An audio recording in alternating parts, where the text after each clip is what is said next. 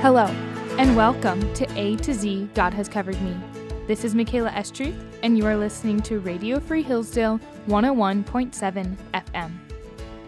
Today, verse O comes from Psalm 8:1, which says, O Lord, our Lord, how majestic is your name in all the earth. I love this psalm. The passage is filled with pure awe and worship of God, and is truly humbling. As discussed on previous episodes, the historical context of the Psalms is rather vast and hard to isolate.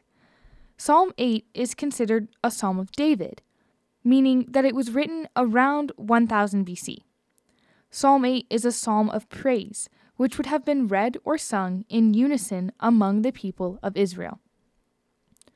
Turning to the literary context, the psalm itself is rather short, only 8 verses. The second half of verse 1 says, You have set your glory above the heavens.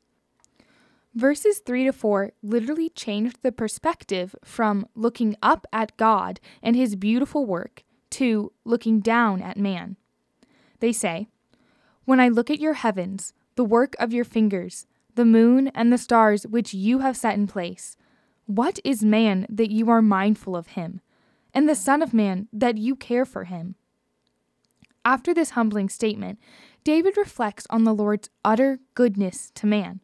He writes, You have crowned him with glory and honor.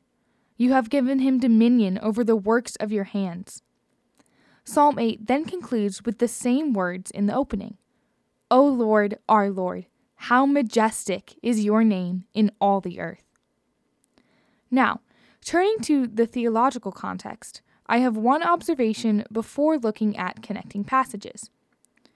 In verse 1 and 8, Lord is said twice, but in the actual Hebrew text, the words are different. The first word Lord is spelled in all caps in the English format and refers to the actual Hebrew name of Yahweh.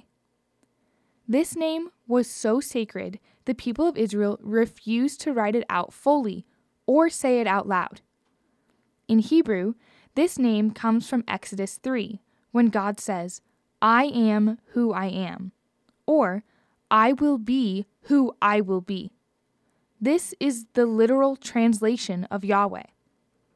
The second Lord is the Hebrew word Adonai for king, master, or Lord. Thus, just in the first 3 words, this verse claims the constant, never-changing God, creator of the universe, to be our own King and Lord. David describes this King and Lord as majestic. David says in 1 Chronicles 29:11, Yours, O Lord, is the greatness and the power and the glory and the victory and the majesty, for all that is in heaven and on earth is yours. Yours is the kingdom, O Lord, and you are exalted as head above all. This verse expresses the immense power and glory of our God. Out of his goodness, he created us.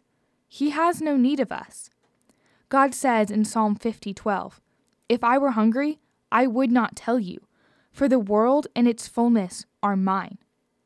However, despite his power, he came down to live with us, die for us, and save us from our sin. Hebrews 1:3 says of Christ, He is the radiance of the glory of God and the exact imprint of his nature, and he upholds the universe by the word of his power. After making purification for sins, he sat down at the right hand of the majesty on high. Christ humbled himself for us and was then exalted. Never forget that beautiful, selfless, sacrificial gift. Cry aloud with the psalmist, O Lord, our Lord, how majestic is your name in all the earth. Thanks for listening to A to Z, God Has Covered Me. I'm Michaela Estruth, and you are listening to Radio Free Hillsdale 101.7 FM.